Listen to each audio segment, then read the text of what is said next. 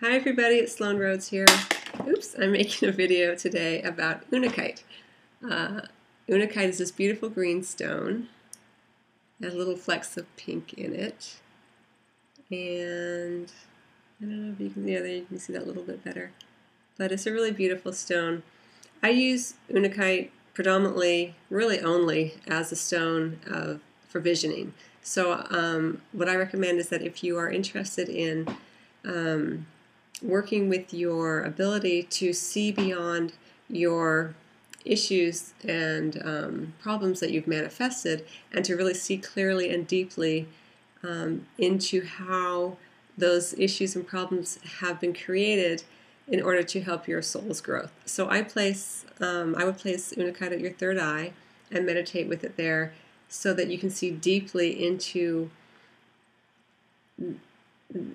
how you spiritually are growing based on the situations you've created in your life. And so unakite really is a wonderful stone for understanding your own oneness with everything, and understanding that you are your problems and your problems are you, and that everything around you is a part of you.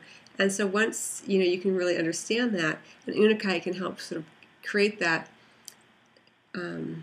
that ability to see, to really visualize and see deeply into what is going on a spiritual level with your own soul's growth, so that you can grow and expand spiritually. It's a very, very beautiful and special stone, and that is how I use it. But I know that some people do use it because it's a great stone for deflecting the EMFs off of their electronic devices, so people will put them around their computer and things like that. So you can also use it for that purpose, but I do use unakite in a very particular way, and that is to increase and develop my ability to see very clearly and deeply through the manifest issues into my soul's growth, my soul's journey, and how those issues are helping me to grow, really, in a very spiritual way.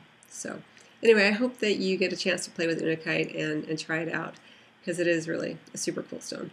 In the meantime, I hope that you did enjoy the video, and if you did, please do like, share, and subscribe, or leave me a comment, because I always appreciate it. And in the meantime, I really and truly wish you well.